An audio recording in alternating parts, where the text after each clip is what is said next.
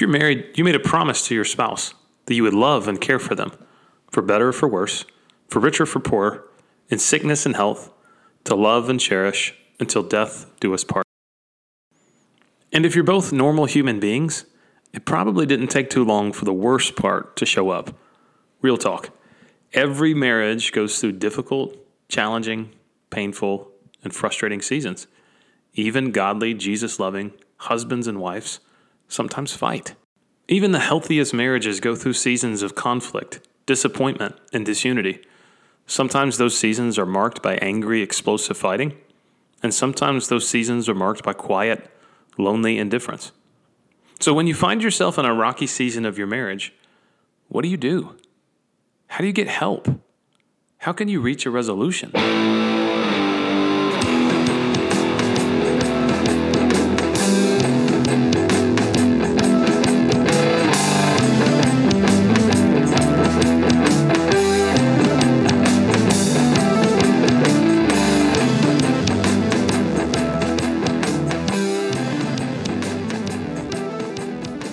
Well, welcome everyone to the Beards and Bible Podcast. Everybody on this podcast typically has a beard, but not tonight. There's kind of a beard going on. So, Gabe, who are you joined by tonight, sir? My fair lady, my bride, Stacy. Hi, Stacy. Hey, Josh. I'm usually listening to you guys laughing like a crazy person with my earbuds in, so now I won't be listening to this episode because I don't want to hear my voice. But all have already heard it, I guess. Yeah. This is my wife, Jenny. You guys have met? Yes. Hi. I miss our hangouts in your living room, or the last time we hung out in your living room was so fun. Yeah. We talked, it's always fun to talk like personality stuff with you guys, because it always intrigues me. Like whenever we talk about the fact that, Josh, you're like an introvert and you're one of those secret introverts that's super, super social. And then you just shut down and you're like, I gotta go home, gotta recharge. Absolutely. And Jenny is actually the extrovert in your relationship. I am. It's kind of the surprise. Everybody thinks that it's Josh, and in fact, it's not. He's like, okay, enough socializing. I would like to go back home. And I'm like, but there's people. We must talk. We must hang out. But yeah, it's kind of funny. I feel like over the years, I've slowly become a little bit more comfortable being alone. And maybe he's become a little bit more comfortable being around people. I don't know about that. I still can turn grumpy old man. This is your limit right here, the four of us. Yeah, this is good. Four people hanging out is good. Any more than that? No, I'm just kidding. Gabe, you doing okay, man? You're kind of battling a little bit of a bug, just like I am. Yeah, I've got a cold, so man, you'll see me go off frame for a second and blow all the snot out of my nostrils into a piece of paper or toilet paper. Yeah, and I'll come back as if nothing happened. So, yeah, I'm in the throes of a cold, and the wonderful experience that is. So, yeah. Other than that, I'm great. That's real dedication to the podcast that you would log on and you would spend an hour of your life, or however long this podcast ends up being, for the sake of our listeners. So I salute you, sir. Yeah. It's either that or I just didn't have any other free nights in the week. But I'll let you guys decide. No. Yeah. I don't mind doing it. As long as you don't mind me sounding like I've got, I don't know, 10 PSI worth of snot in my I actually think it sounds sinus cavity. Yeah. It actually, I think it makes a good voice for radio. Help Gabe out with his anatomy terminology. Yeah. So, Stacy and Jenny, why don't you guys introduce yourselves? Because people listen to Gabe and I all the time. We know you guys, but our listeners don't. So, which one of you guys wants to introduce yourself and tell how long you've been married to us weirdos. And what was it about your husband that you first noticed and thought, I want to marry this dude? So who wants to go first? Ooh. I guess I'll dive in. I'm was not prepared for that question, but Gabe and I have been married 15 years. Jenny, this is your time to think. Get your answer together. So we've been married 15 years. I wish I could say it was like some wonderful character trait that I first noticed in Gabe, but I saw him playing in a band in front of Spence Hall at Southeastern University, and I thought, he is super cute, which is definitely not a great way to choose a spouse. But in this instance, there was more to him than just being a cute. Were you drumming or were you on the guitar? I don't know. I don't remember. So He's playing the triangle. that's how we met, and that's Paint a spoon. So yeah, I homeschool our 3 boys and taken herds of cats when they get dropped in my neighborhood, and that's what I do with my free time is clean cat litter and do laundry. That sounds familiar. Mm-hmm. Well, thank you. So nice to meet you. I mean, I know you, but our listeners, I'm sure that's what they're probably thinking as they're driving along. So, how about you, Jennifer? Who are you? Who is this Jennifer? Jenny. I am Jenny. I'm only Jennifer if I'm in trouble. We have been married for 11 and a half years. That's crazy. What I first noticed about you whenever we met, is that your question? Sure. Why don't we just talk about this narcissism fuel? Since I asked you, why don't you tell me a little bit more about me? No, just kidding. What was it? So, like, we got married, but there was a moment in every marriage when you thought, I want to marry you. And I know the moment when I thought, I want to marry you. Okay, so we met at camp in summer of 2009. And whenever we first met, I was like, this guy is so easy to hang out with. He's a really great friend and he's really funny, but he's so not my type. But whenever we were off making dinner with some campers, I think the campers were around we'll say 6 to 9 years old. And I was over there working the kitchen station. And these kids were just fussing and fighting with each other. And out of nowhere, Josh swoops in, sits down on the ground, crisscross applesauce with these little kiddos around him, like a little herd of duckies is what it felt like. And he just kind of rallied them together. And it was just this moment that I was like, I'm going to marry a dude like that someday.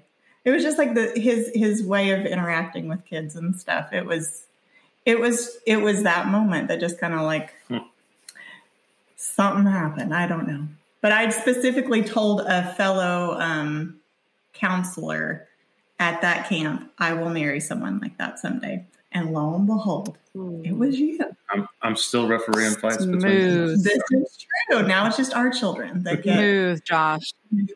Yeah. That was, was not by accident that Josh was like, oh, look at me and my fathering skills next to this pretty co-counselor. That's the only reason I wanted to work with kids is just to pick up chicks, you know? No, I'm just kidding. He also famed a back injury since I was the camp nurse, but that's a whole nother story. It's true. Lower. Is that what's the other piece of the question? Yeah. What else about you? I didn't know if I finished your questions. We have 3 kiddos. Tell me more about me. I am now new to homeschooling. So I joined Stacy in the homeschooling mom thing. And I also work part-time as a nurse. I've been a hospice nurse for 4 years, and that's been really amazing. I love gardening. I also really enjoy baking. I love baking things. I don't like cooking dinner. I like baking things. But yeah, She that makes there's a a little something. super awesome carrot cake too. So next time you guys are up, she'll have to make a carrot cake for you guys. It's amazing. So awesome. Well, thank you, ladies. So Gabe and Stacey, you guys have been married 15 years.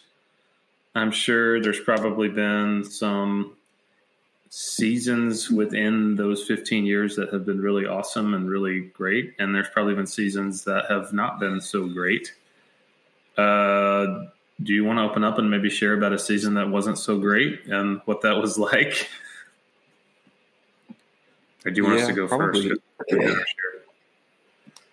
No, it's okay. I'll go first. I would say a season that wasn't so great was probably the first 2 or 3 years of our marriage. I had a big, significant change in the path of my life through kind of like, I guess, a health crisis, you could say. I don't know. And I had to kind of redefine what I wanted and figure out who I was as a person. All that I thought I was kind of wrapped up in being like a soldier, and I wanted to be a career Army man. And that changed suddenly and against my will.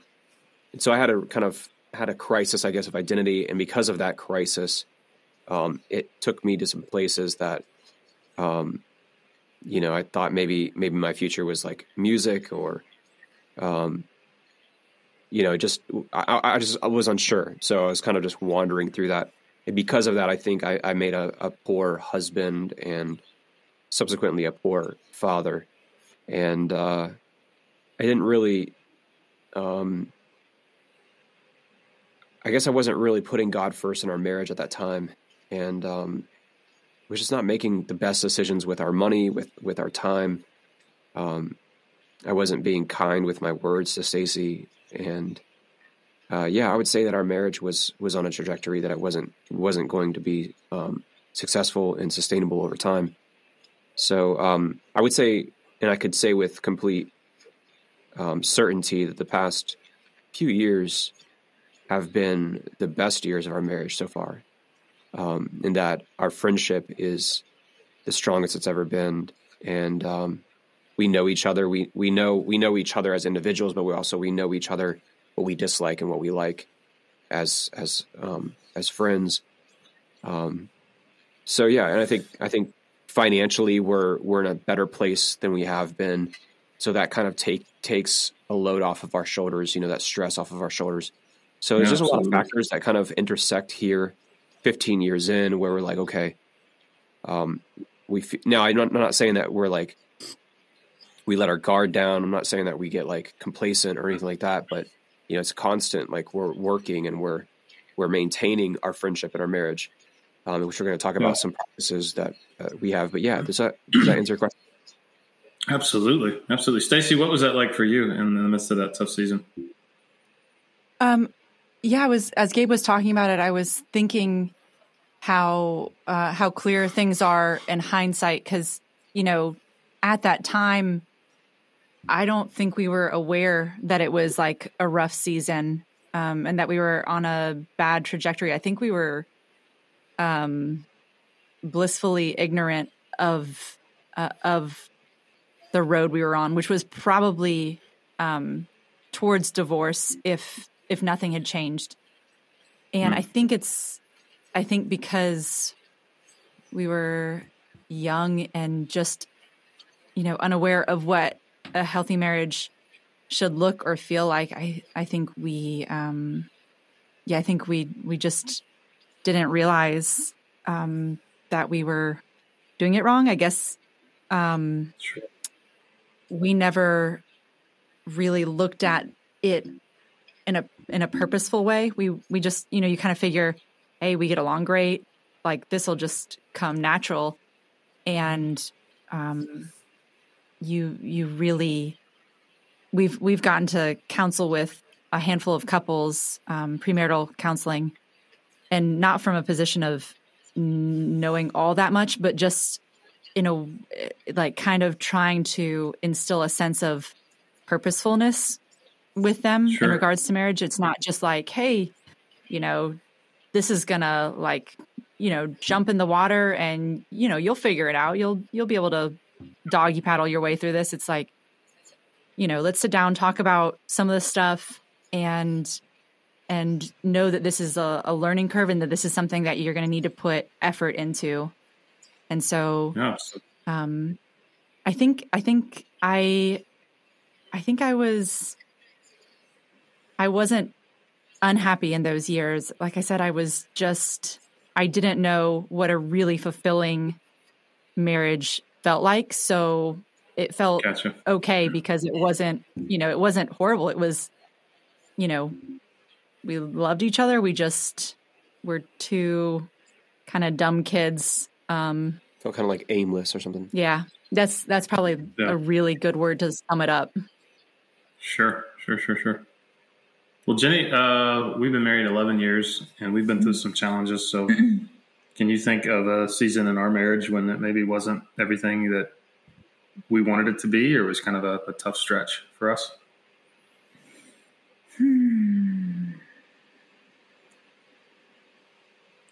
I feel like the time that really comes to my mind was, what year would it have been? After the church merger, and we were building our home, and Gracie was a baby. So 2018. Mm-hmm. We've been married about 7 years at that time, I guess. Yeah. I think of details of where to start. We had like all the life transition happened all in the same time frame. Josh had a change in position in his job. He went from being executive pastor at one campus to now senior pastor after a church merger. And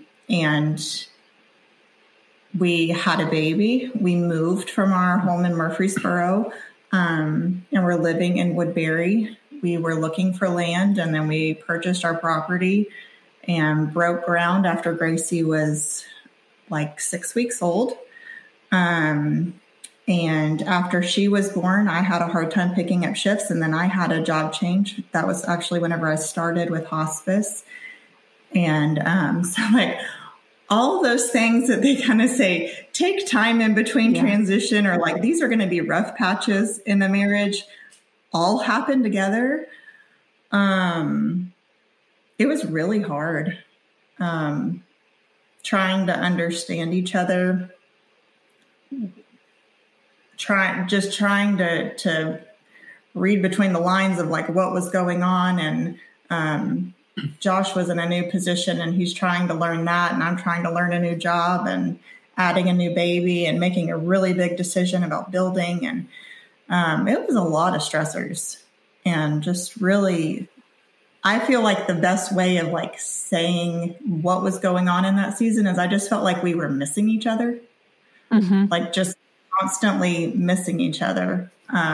Whether it was like physically not actually being able to be in the same place at the same time, but just like not understanding each other. And well, I think a huge stressor on top of all of that. You mentioned we had a new baby. We had a 2-year-old at the time.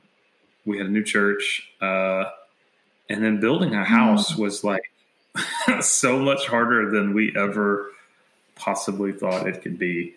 And we had so many people that told us, oh man, building a house is great. And then every now and again, somebody would pull us aside and go, hey, it's going to be terrible. and we'd be like, oh, come on, you big party pooper, But it was really, really, really, really, really challenging on our marriage, because we found out those differences in communication, those differences in personality that Stacey, you were talking about earlier, like how we made decisions, how we prioritized certain things in making decisions. And I think both of us kind of came to this place of like, I've got my way of seeing it, that this is the right way to see it. And the other person was saying, I've got my way of seeing it, and this is the right way to see it. And honestly, I think that 1 year kind of bled into the next year, and we kind of just swept everything under the rug when we moved into the house. Thought it's going to be okay. And then I remember having a knockdown, drag out fight a Saturday night in around Christmas time. Not drag out as far as like Not I we didn't punch your punch legs each other. out. Yeah, no. Jenny, you didn't It was like knock him down and drag him out of the house. It wasn't one of those. She broke my nose. That was on New Year's. No. Yeah, that was on New Year's. Yeah. Well, here's the thing, and like you guys get this because you're in ministry. Like having a fight with your spouse is the worst. Having your fight with a spouse when you're a pastor is the worst. The night before you got to get up and preach the next morning. And the text that I was in was the text from Malachi that said, "I hate divorce," says the Lord God of Israel. Like that was the text that God had me in. And we're having like one of the worst fights we've ever had. And I just remember after I that. don't even remember that. I blocked it out of my memory. Oh, I remember it. But I remember like around that time, we kind of both looked at each other and we just said like, we need help. Like we're stuck. Like we're stuck in really toxic, negative communication patterns. We're stuck in really weird assumptions about each other and motives about each other. And it seems like we kept getting into the same fight over and over and over and over again. And so every time we would fight, it would really just be a pickup of the fight that we never really resolved, the last time we fought.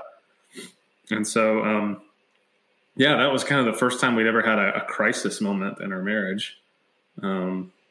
It was really painful to admit. It was really scary to say out loud, but it was actually one of the best things ever because we actually started getting help and getting healing from it. So, It makes sense what you were saying.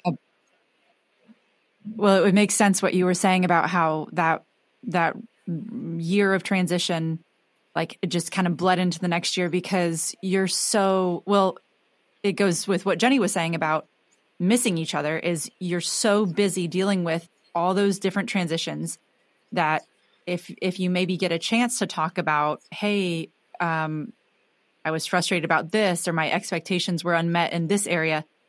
If you have a chance to start that conversation, then the baby cries or someone's phone rings. Absolutely. Or you're just both so exhausted that you're like, I've got to go to bed. I have to wake up early. And so in that first year, that's going on. And then in the second year, when the transitions have sort of ironed out, you're still just in a busyness. And it's like, you kind of just hope it'll air out and go away. And that's not typically how it works when there's, like you said, kind of like a communication patterns that are not ideal, or personality differences that are, if it's literally a personality difference, that's not going to change unless you can, when you recognize and know yourself and your spouse better, then you can work around them. But typically personality isn't going to change. Yeah. Well, and I think we were both just really, really scared of having those tough conversations because it felt like we would, and then we would get to just an impasse. And it was like, I sit this way, you sit this way. Nothing's going to change. Like we've had this same fight for 2 years now. And so it was really scary, I think, to go there because it was kind of like we know what the outcome of this is going to be, and it feels familiar.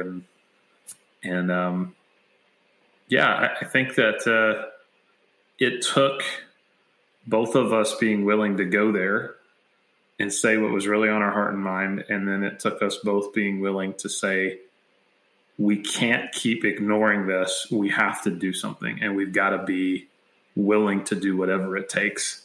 Do you feel that way, Jenny, about that? Yeah, absolutely.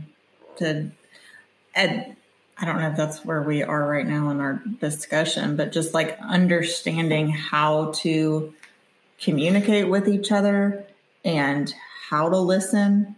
I'm not the best with expressing myself verbally, like putting what I'm thinking and feeling into words has not been a strong suit for me.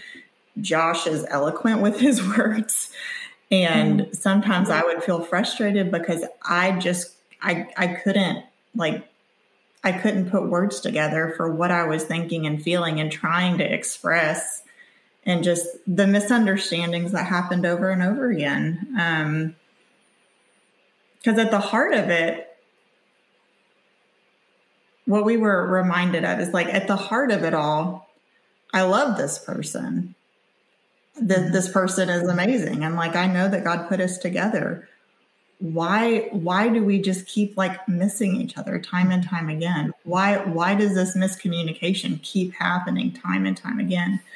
And I just felt really discouraged. And I feel like by the time like year 2 came around, because you just think like, okay, we're finally like in the new home. We're finally through that finish line. These things are going to be behind us. I felt discouraged, like trying to express something or trying to put words together. I kind of felt defeated in that on a personal level. And like, I don't even know like where to go from here. But I love you and I want to make this work. I can't figure it out. But yeah. I don't know if that makes sense. Yeah, it does. Yeah, I've heard someone in a hard season of their marriage express, basically she said, I'm so worn out that I feel like our marriage would just end not in a big bang sort of way, but just like, I'm just so tired. I'm just so tired of, I'm just so worn out and, just fizzle out. Yeah. Just exhaustion from kind of going round and round and, hitting the same dead ends or roadblocks or, I guess it would feel like driving around a roundabout endlessly. And, so for you guys to say, like, to be really purposeful and say, we've got to, like, we're going around this roundabout. We've got to find the exit. And that, I think that's sadly a lot of people maybe don't do that in time. Like, they don't do that early on enough to where before they've wounded each other to a point of, almost what you would call the point of no return. Although, obviously,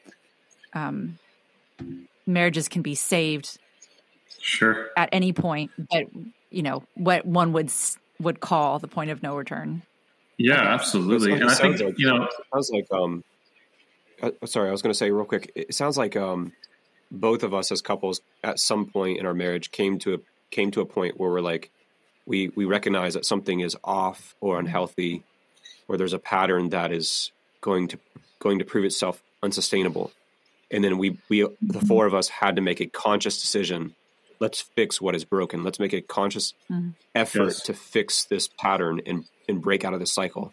And I think that's key. A lot of couples don't embrace it. They don't embrace the fact that something is off or broken, and they just kind of blame it on the other spouse and say that it's just them, and I'm doing everything the best of my ability. It's just them, or it's just hurt that they've gone through in their life or trauma or something like that. And they don't ever break out of that cycle. It's a really tough thing to do. But what were you going to say?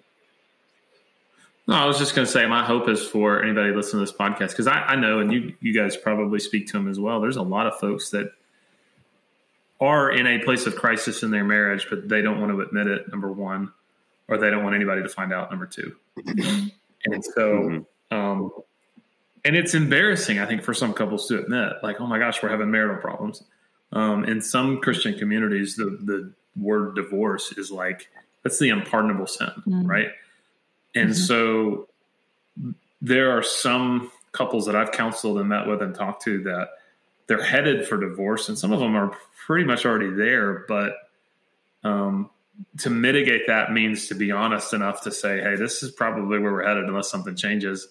And that honesty and that naming it and that saying, we're going to get help, we're going to change it. That's the hardest part. But I think that's really step one for getting out of that pattern, to getting out of that rocky season. So why don't we just kind of go round robin style? I think I'm using that right. And I think we could probably all agree that like admitting you need help is probably one of the ways to get out of a rocky season. But Let's see. Who wants to maybe share an idea of how you get out of a rocky season, maybe from your own personal experience or talking with people? Yeah, I'll go first. The first thing we wrote down is, one of the ways in which we prevent ourselves from really facing our problems and getting ourselves out of a marital rut is keeping ourselves busy and busying ourselves with activities, everything from our jobs to kids' school, extracurricular activities, church activities, and everything in between. So time gets taken from us, and it takes time to resolve conflict and to identify patterns of behavior in conflict. So basically setting time apart and setting it aside for each other, and making sure that we are mitigating too many distractions. And I know for Stacy and I, quality time is one of our love languages. So what we've done is we created a master calendar, first of all, that it's a day timer. It's a physical day timer that is oftentimes sitting on our china cabinet, and we don't schedule anything without first checking the master calendar to make sure there's no conflicts. But also, we have a calendar meeting every week. We sync our schedules that way, and then sometimes when push comes to shove, if we feel like life's kind of caving in on us a little bit and we need some downtime. Like we just came off of a busy week celebrating the Feast of Tabernacles with our congregation. We're entering a calendar freeze time right now, where neither of us are going to put anything else on the calendar or accept any other invitations to anything for the next week or two, just so we can kind of decompress and spend time as a family together, and just kind of repair our friendship. If any damage has been done, which I don't think it has, but just, make sure we invest in each other as a couple and as a friendship. Yeah, That's awesome. It's kind of a silly term, the calendar freeze, but we'll do that probably, I don't know, I would say every other month we'll be like, listen, this has been like, I'm so worn out. Like for the next week, it's a calendar freeze.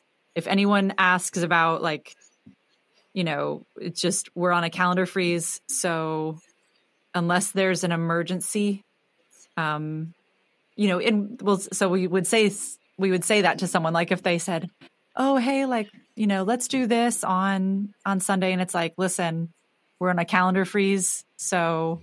Yeah. And you guys know, as pastor and wife, you get invited to all manner of things, and people want you to come to their house, or they want you to go out to eat with them or whatever. And that's wonderful. And people are so friendly and hospitable, but you can be pulled in a million different directions if you don't make yourself stop and say, well, today is just going to be set aside for our family, Yeah, so. Absolutely.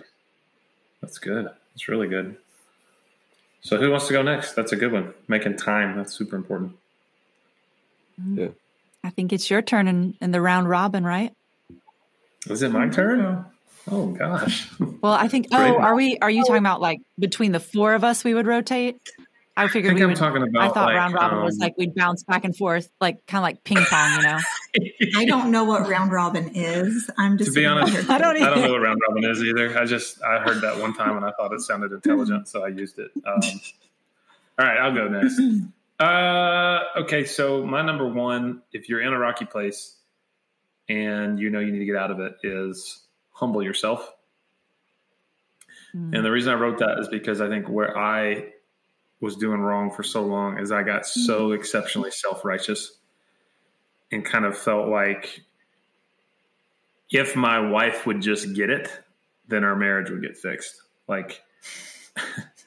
And kind of had this like righteous indignation. And what it really was is I think that Satan was kind of just feeding those lies, taking me down that path of just making me more bitter and making me more hard-hearted towards my wife, instead of seeing the whole picture of really, for any marriage, if there's issues, there's two parties involved. It's not all your spouse.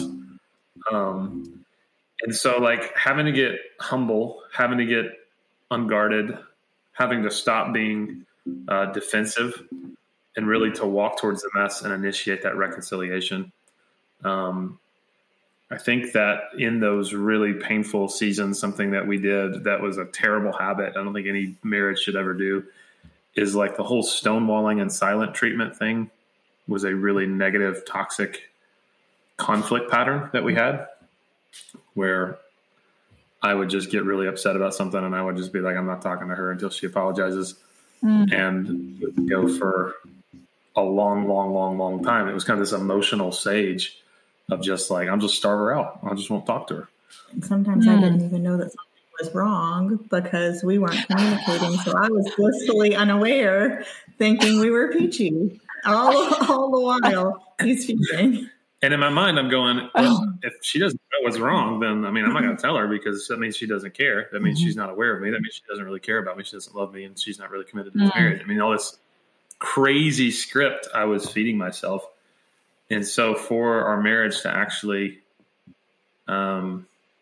start to heal, I had to acknowledge the self-righteousness in my own heart and say, no, I'm the one to blame for a lot of this. And this is a very, very, very unhealthy and toxic conflict pattern that I've got to figure out. Fun fact, not only am I the introvert of the two, I also am the most feminine when it comes to communication of the two. So in almost every marriage study we've done, a couple we counsel, I can like connect with the ladies and be like, oh, I do that. And like all the guys are like, what? That's crazy. And Jenny's like, yeah, I'm just like the guys. So yeah, I don't know what that is about me, but I have a very feminine minded communication style. So there you go. Fun fact. It's interesting. It's just different people. No, I think like that's like, I appreciate you acknowledging that, because in almost, I wouldn't say almost every couple, but in most couples, there is that dynamic where if you've got a woman who's more, I don't want to say assertive or I don't want to say masculine. I don't necessarily want to pin it to gender, but sure. I guess it's easiest for us to pin it to gender. Sometimes if you've got, like my parents have more like the dynamic you're describing that you guys have, where my dad's more sensitive and my mom's more just, say it like it is and not really apt to get her feelings hurt.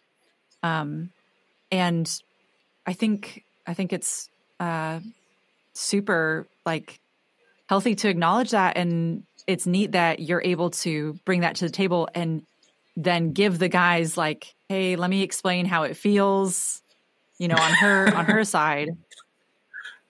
There's a reason for it all. It's okay. Yeah.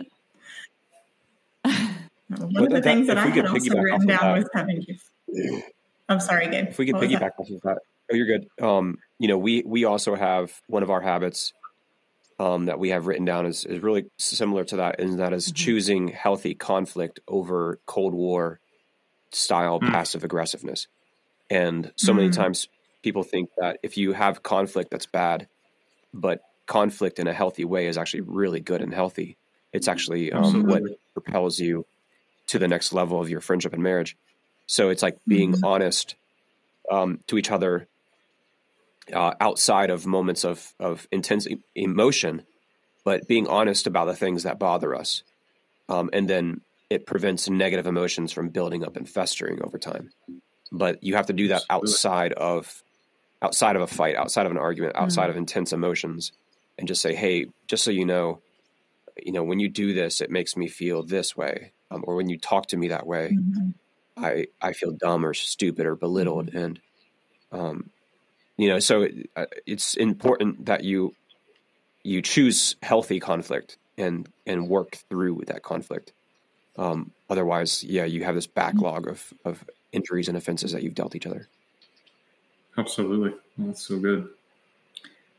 One of the things I had written down was listening, really listening to the other person and understanding their perspective and why they feel the way that they feel. Understanding that you don't know what they are thinking and feeling and the reason why they did what they did unless you ask them.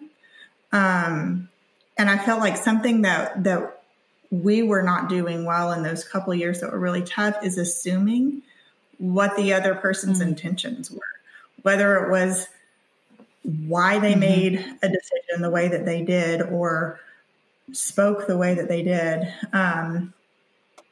taking it personally rather than just saying, hey, are you okay? Is there anything going on? And just really, really getting to the heart of it, because what we found underneath it all was that things really weren't the way that we thought that they were. I'm trying to think of an example. Can you think of an example with that? I felt like that was one of our biggest breakthroughs, was really understanding how to listen. So I think like when it came to making decisions about the house, like that was an area of conflict. We both wanted the same thing, but we would make assumptions. And the assumption I made with Jenny is that she was nitpicky and she cared way too much about details, and it was super impractical. And, we were never going to get this house done. It was going to take us 10 years. And that was just how she's wired. She's a nurse. Like if she doesn't know details, she's going to kill people. Like she knows details. She's really good at it. And I just, instead of me recognizing her strength, I just assumed that was her just being a diva and a princess. I, on the other hand, am a big picture guy. I'm used to managing people. I'm used to managing teams.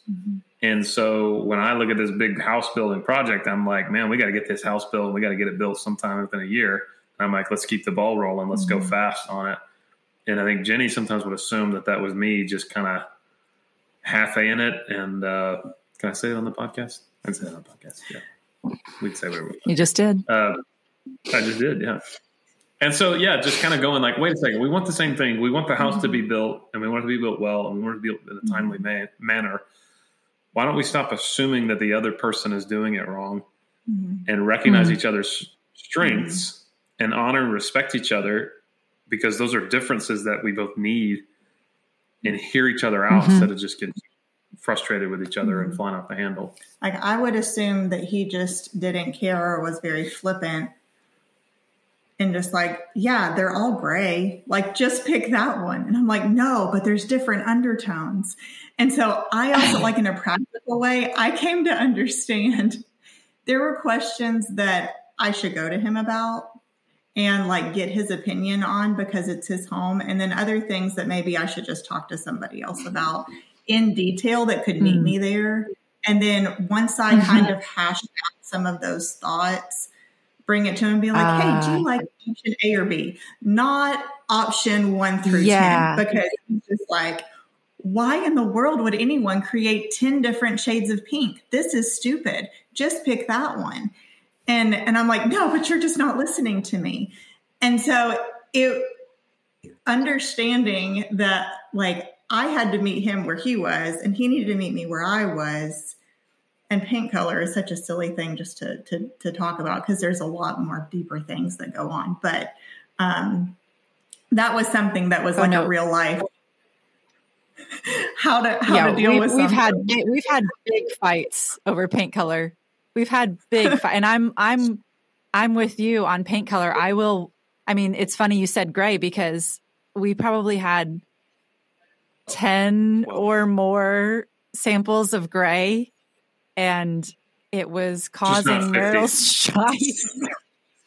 And I was like, this is a big commitment. We're only gonna paint the exterior of our house probably one time while we live here. We need to choose the right gray because it could look real lame if we didn't. Very intimidating. And Gabe was like, decision. No, it'll look fine. Yeah. See, my thing is like people, the neighbors are going to be like, they're lame. They painted their house gray. So it's like, it doesn't matter what shade of 12 shades we pick out. It's like, it's a lose-lose. So you might as well just pick one and just go with it. So you wanted a bright blue house. That's what you. Yeah. I was going to say, besides like paint color and like making decisions, a real life example in like listening to each other and like understanding where someone is. This actually happened 2 weeks ago. 2 weeks ago. Yeah. I've had a lot of trouble with migraines lately.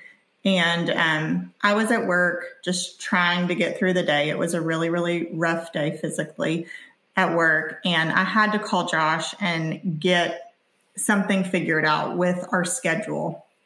And it's something that had to be made like right then. I needed to talk to my husband about it. And I was really short, like very quiet, like monotone. Like I just was like hardly functioning. And his response was like kind of the tone of like, why are you mad at me? What have I done? And I immediately had to say, it's not you. I don't feel good. Please don't take this personally. I just have to figure out what's going on with the situation and how to get it done. I don't feel good. Like, it's me, it's not you.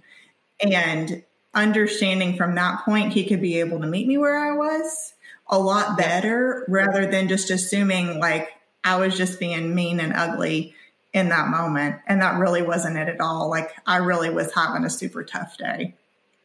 And understanding how to meet each other in those ways, I feel like we've improved on, and it's made a really big difference in our relationship. Yeah, that's a good example. Yeah. So what was your guys' next one? I've heard from Gabe, heard from Jenny, heard from me. What about you? I guess we're going to go with date nights, which is something that we. So I said we'd been married for 15 years, and we've really only been doing this for the past 2 years. And it was something Gabe pushed really hard for us to do. Or is it 3 years? Anyway, I was really like, I hated to pay for a babysitter and then pay for a date. And I was like, that's not practical to do that every week. And, but Gabe was really insistent on it. And so we started doing it, and I'm glad we did. It's worth the effort, and you don't actually have to spend a lot of money. So something we've done is sometimes you can swap date nights with another couple, where 1 week we'll watch your kids, and the next week you'd watch ours. And then obviously you don't have to go out to a restaurant and a movie. You could do one or the other, or you can just, sometimes our dates are like going to Lowe's because we need to pick out paint color, but like home supplies and just getting out of the house without the kids. Yeah, just making out in the Lowe's parking lot. Yeah. So something that keeps us from talking about our kids the whole time we're gone is sometimes we'll do double dates, and that's I don't know, it's fun if you have good friends, because then you kind of tease and talk about stuff other than just like, hey, what do we need to, like, instead of it being like a business meeting of catching up on business because your kids aren't there, or talking about your kids. So double dates are something we do probably once a month. But yeah, so we have a specific night of the week. For us, it's Thursdays. That is our date night. And sometimes stuff comes up on the calendar that, that it won't happen every week, but it's more often than not. And, but you'd be surprised when you're consistent in that and you keep it Thursday night. Be surprised at how many people respect that and leave you alone in that time too. Knowing that your date night is a Thursday night, they don't blow up your phone, or they don't invite you to this or put this on you. So yeah, it was funny. We used to hire, she was like 16 or 17 at the time. Her name was Macy. And she's kind of a funny, kind of spunky girl. And we would hire her to babysit the boys. And we'd be like, okay, we're going to be home by 9. And we'd pull up in the driveway at like 8:45 or something. And so I would text her, I'd pull up in the driveway and park. And I'd text her, be like, hey, Macy, Stacey and I are about 15 minutes early, so we're just going to sit out here in the car and make out for 15 minutes. We'll come in at 9. And I would just like, I would just wait for her response. And like, I could see so many times she would be like sitting on the couch in the living room, and I could see her through the door and like watch her get the text and like just watch her reaction. And the other thing I would do, oh, bless her heart. She was such a saint. I would walk in after 3 hours of babysitting our boys, which is, oh gosh, I would walk in and, I'd be like, hey, thank you so much. And I'd like dig around in my pocket and I'd pull out like $1 and like 35 cents and like hand it to her. And I'd be like, thank you so much. Like we'll see you next Thursday or whatever, and keep like a perfectly straight face and just like see her reaction is priceless. Oh, that's she'd had kind of that look on her face. Like, I don't know if you read Calvin and Hobbes, the babysitter Rosalind would just like give them a cold, dead stare and say, it's going to need to be more tonight. That's awesome. That's hilarious. Oh man, that's good too. Date nights. But yeah, date night. Date night tonight. It's good. That was a Justin Timberlake thing, but anyway. I think one of the things that we found when we were in a really, really tough spot is we had to get over our fear and our stigma of marriage counseling. Because there was no way forward for us. We kept doing the same things over and over and over again, having the same fights over and over again. And we were terrified of getting help because of the stigma associated with it. We weren't. I was. Yeah, not. especially as a pastor and his wife. I mean, even more so for sure. Absolutely. And I'm a child of divorce. And I think when I thought of like getting marriage counseling, I just thought, I mean, this is just like, step one to the long road that leads to divorce. But I think there's like this huge misunderstanding about it. I think the fear that I had was that one of us was going to use a marriage counselor as a weapon. Like I was going to try subconsciously to figure out how to manipulate this counselor to make them take my side so they could gang up on Jenny. And I guess there was a fear that that there were some things that I was doing and I didn't really want a counselor to point that out because I had this kind of self-righteous script in my mind that it was all her. But I think the thing that we found is that like we both had significant blind spots that Jenny had been telling me for years and I wasn't hearing her. And I had been telling Jenny for years and she wasn't hearing me. But when a third party got involved and said the exact same thing, for whatever reason, we heard. Because it kind of rose above the static and the white noise of all this like emotionally tense conflict to have a neutral third party kind of look at a situation and go, hey, these are really negative, toxic communication patterns. And Josh, you really need to stop doing that. And of course, Jenny had told me that for years, but to have a counselor look at me and say that, it was like, okay. And then I felt like super embarrassed that I hadn't listened to my wife all the other times when she told me that. But that really helped us. That really helped us just be intentional about it. And they weren't always fun. They were hard, but very, very, very, very productive and really helped us kind of get to a spot where we could turn back the emotional intensity for a little bit and just see clearly and go, wow, I'm sorry. I did some stuff really, really wrong. I've not been the man I needed to be.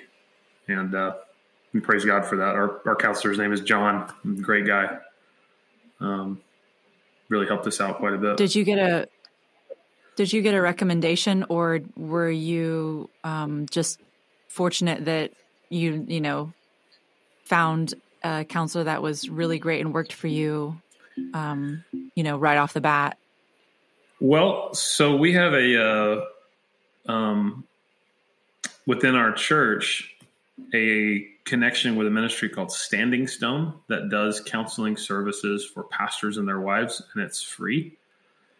And it's a ministry that they offer, and it's a national thing. And so we had some folks in our church that had gone to see John.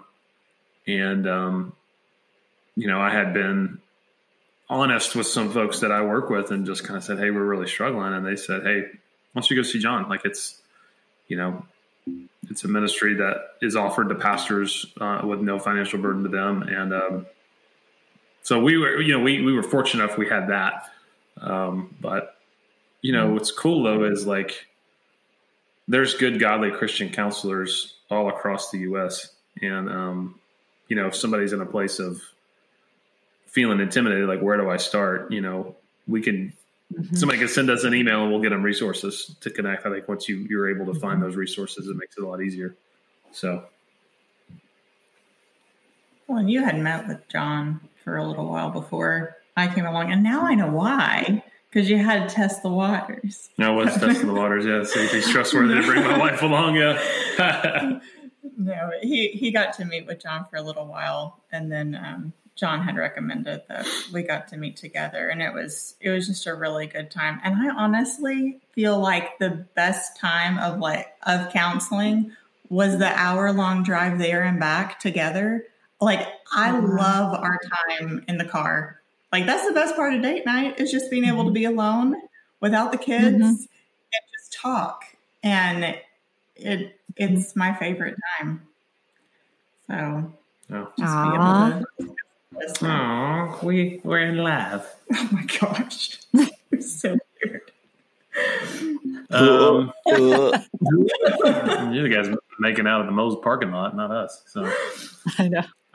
In their parking lot while they're babysitters. Oh yeah, in your driveway with the babysitters. Yeah, both of them. Underneath the couch. So, hey, so for the sake of time, we got 5 minutes left. So, what would you say? Like, what's just like one parting word if there is a person listening to this and man, their marriage is in the dumps, they're hopeless, they are tired, they feel like they just don't know where to go. Like, what piece of advice would you give them?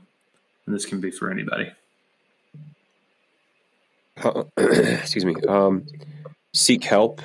Seek a Bible-believing, Bible-teaching community with a shepherd who exemplifies the fruit of the Spirit, and see what resources they have available to you to find help. And it could just be in the form of making friends with people who have healthier marriages or have been in it longer than you have, or it could be getting counseling from someone at the church. But being plugged into something like that is pivotal and very important in righting the ship for sure. Absolutely. Somebody else? The thing that came to mind while you were asking that question was, and you said it earlier, was just being humble, but being willing to apologize for anything that's happened up to that point, and having an open heart to really be able just to hear the other person, and share your heart without any preconceived ideas. I think within that too, I'll give two things, but having another person to be able to talk to, whether it's another couple that y'all feel connected to be able to talk together, a pastor, or a mentor, like a female mentor, having another guy in his life, just to be able to speak a lot of words of wisdom and encouragement, knowing that they are your cheerleaders in your marriage and they want you to succeed. Having that voice of encouragement from other people who have been there too, I think is huge. Knowing that you're not alone. Absolutely. Stacey, what would you say?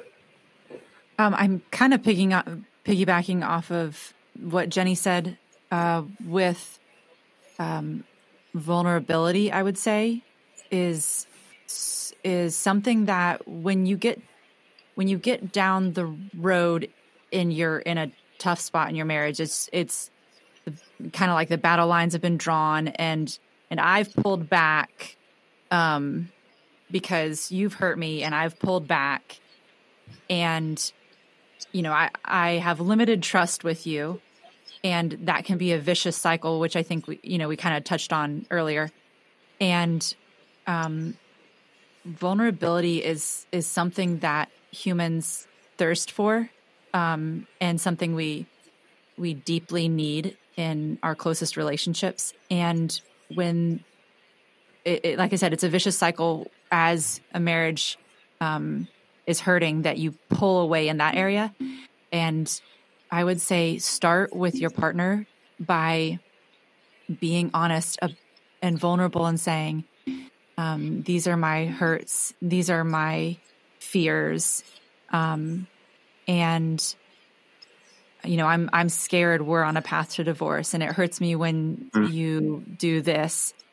And ultimately, vulnerability fosters intimacy. And between when there's two healthy adults who both want to be in that relationship, vulnerability will foster intimacy, and that will start to break an unhealthy cycle that will put you on a path towards healing. Absolutely. Ideally, you're bringing in resources, but just saying, like, I love you so much and I'm scared this is falling apart, that can be the kind of something that starts to turn the tide, but ideally pulling in resources to help. Absolutely. Yeah, I would just say, if somebody's in that place, first of all, like, don't believe the lie that you can't be honest or you can't be open, and that people are going to look down on you for reaching out and getting help. Mm-hmm. I think shame is such a powerful thing that keeps people from really pursuing the help that they need and pursuing the vulnerability, Stacey, that you talked about, and a good pastor and biblical community Gabe you talked about, and a good friend that Jenny you talked about. So really, I'm not saying anything new. I'm just saying all the things that you guys said were really good. So I'll just say that, like, pursue all that they said, but at the same time, don't let shame keep you from doing that, because I think that's what keeps people from really getting help.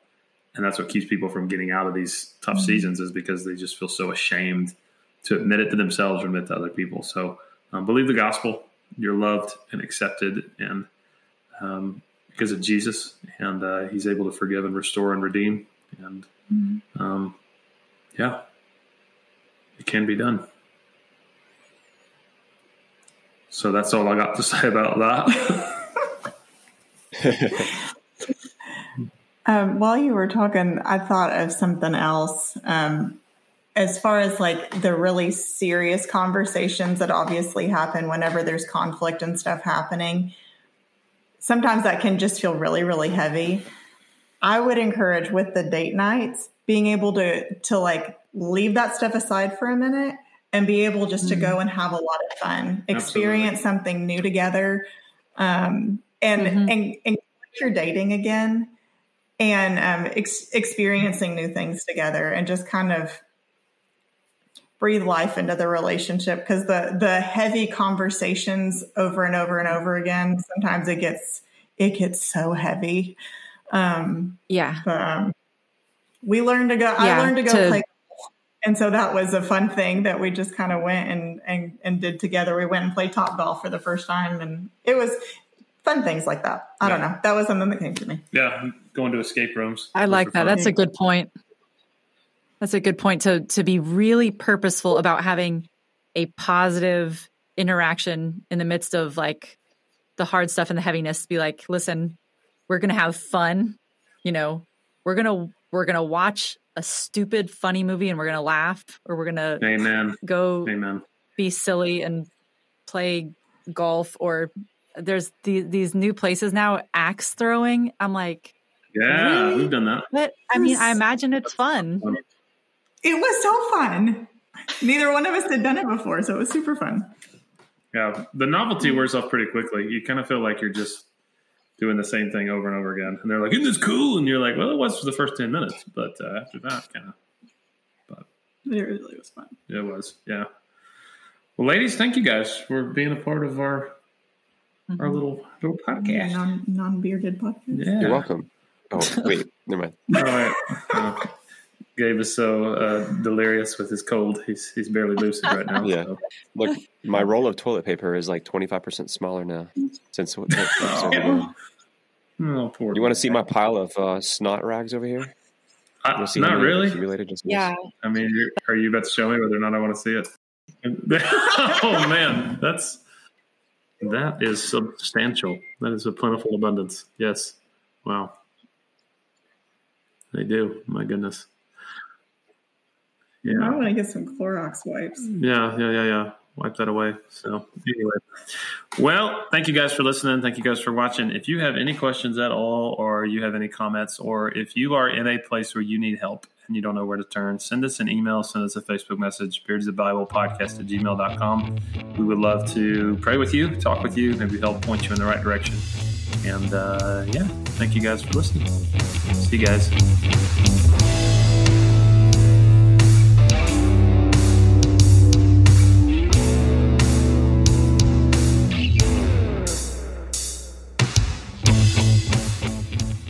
Well, thanks for listening. That's our show. If you like what you've heard, make sure to give us a share, leave us a review, or send us an email at beardsandbiblepodcast@gmail.com.